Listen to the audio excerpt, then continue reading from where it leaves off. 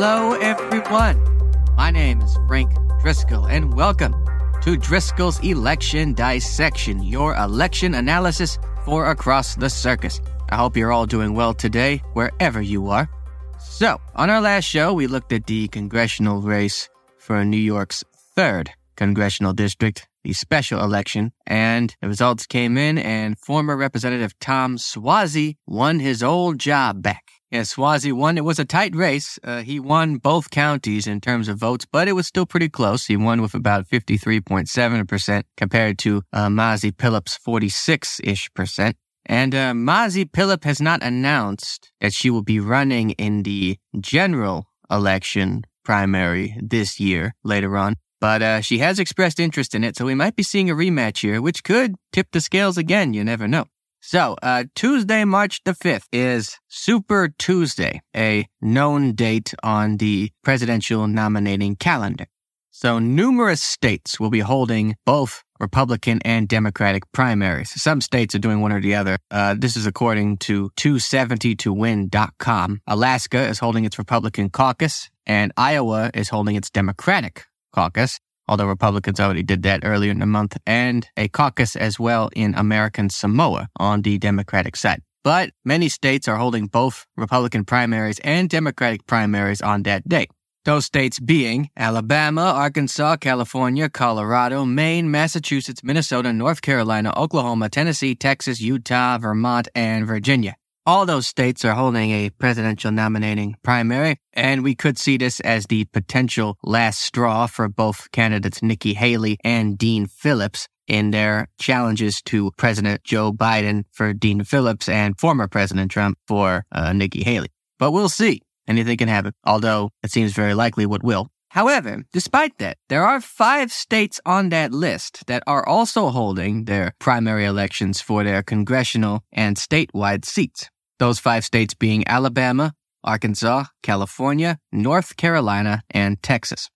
So, we're going to do a quick roundup of those 5 states and what's going on there on the primary ballot.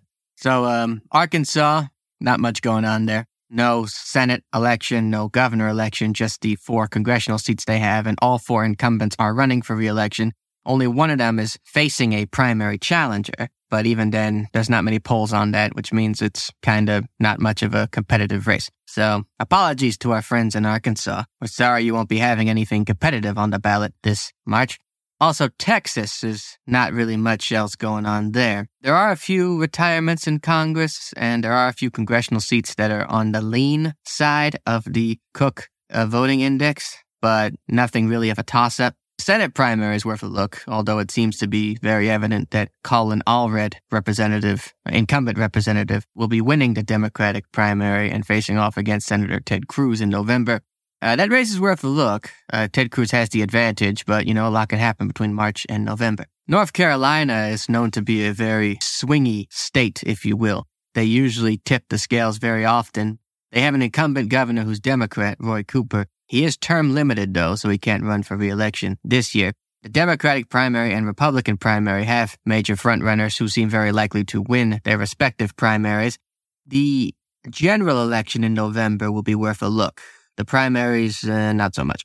Alabama is... there's something interesting going on in Alabama, actually, that I'd like to share. So in Alabama, their state congressional map had to be redrawn as the Supreme Court believed that it violated the Voting Rights Act. So as a result, their 2nd congressional district is now a minority-majority district. And as a result, many Democrats are filing for that seat as they have a chance to have another Democratic representative in the state.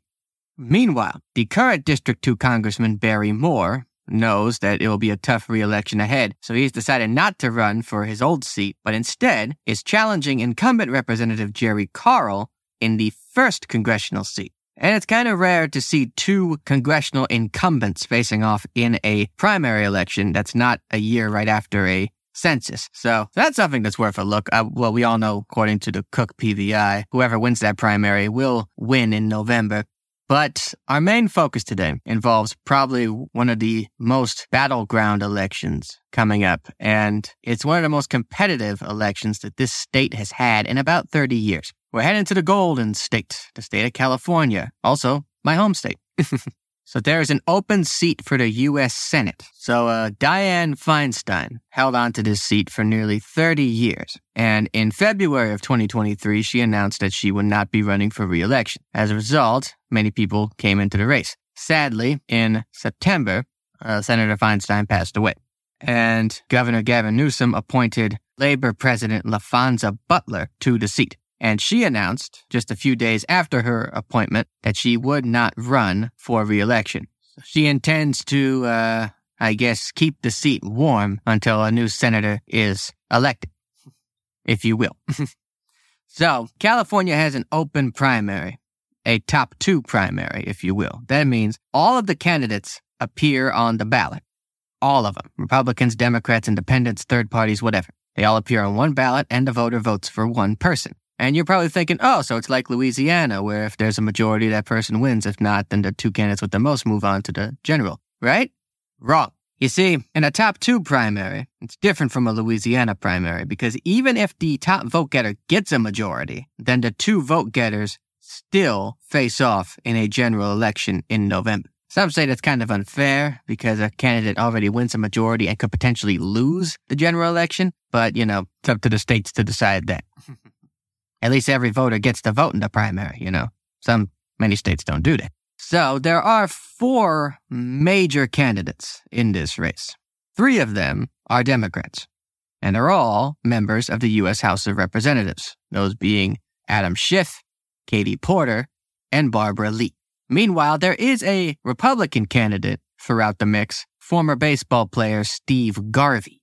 So those 4 have the most name recognition, and it's very likely that 2 of those people will be the 2 candidates in November. And recent polls have showed that it's actually a pretty close race for the second spot. So this is the most recent poll. It's from Emerson College, and Adam Schiff is shown with a 28% lead. Steve Garvey has 22%, and Katie Porter has 16%. Barbara Lee with 9%, rounding it out. Now, there is a margin of error of 3.1 points, which isn't that much in this second place field. However, a poll just a couple weeks before that from the University of Southern California and Dornsife showed Schiff leading with 25% instead of 28%, and Porter and Garvey literally neck and neck with 15%. So this does pose to be somewhat of a close race because, both Porter and Garvey, of course, want that spot. But, it does pose a bit of an interesting couple of dilemmas. For one thing, it could leave Garvey out completely, and there'll be 2 Democratic candidates on the final ballot. I'm sure he doesn't want that. On the other hand, Katie Porter thinks she can take on Adam Schiff and wants Garvey out. But the Garvey campaign seems to be taking advantage of this as they have been going full frontal on attack ads against Katie Porter. Many of them have been seen on California television throughout the last couple of weeks, as well as hate ads for Steve Garvey. So it's a very bitter campaign. But despite that, this is a solid Democratic race, according to many race indexes. Well, it's California we're talking about here.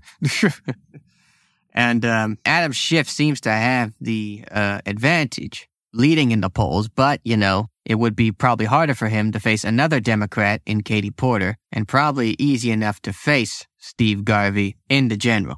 It does seem to be a very important election here in California because whoever wins this election could go on to something. They could hang on to the seat for a while, just like Dianne Feinstein did, holding the seat for nearly 30 years, or possibly moving up to something else. As we all know, another former Senator, Kamala Harris, is now currently the Vice President of the United States.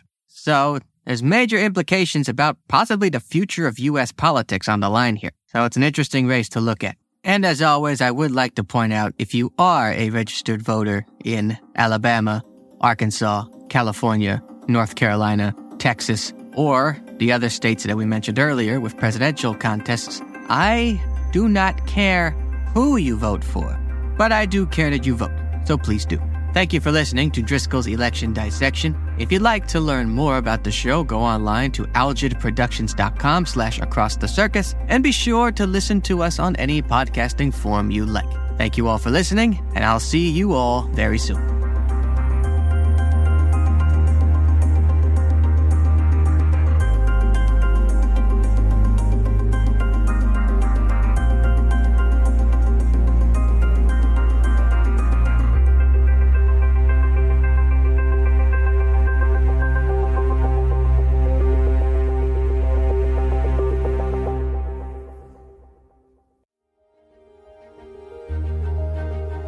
Thank you for tuning in to this episode, proudly presented by the APNM Group, a subsidiary of Algid Productions, LLC. We strive to produce content that informs, entertains, and adds value to your day. We value your input and would be delighted to hear your thoughts in the comments about this episode.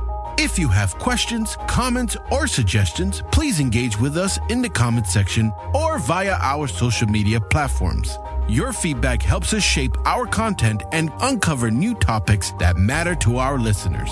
If this episode resonated with you, we kindly ask that you rate and review this show on your preferred podcast platform. Sharing this podcast with friends and family helps us reach more listeners and continue delivering content you enjoy. For more information about the podcast, the host, or our parent company, please visit the link in this episode's description. Also visit us on YouTube and Rumble to see and hear every content produced by Algid Productions. Thank you once again for your time and support. Until next time, stay tuned and stay inspired.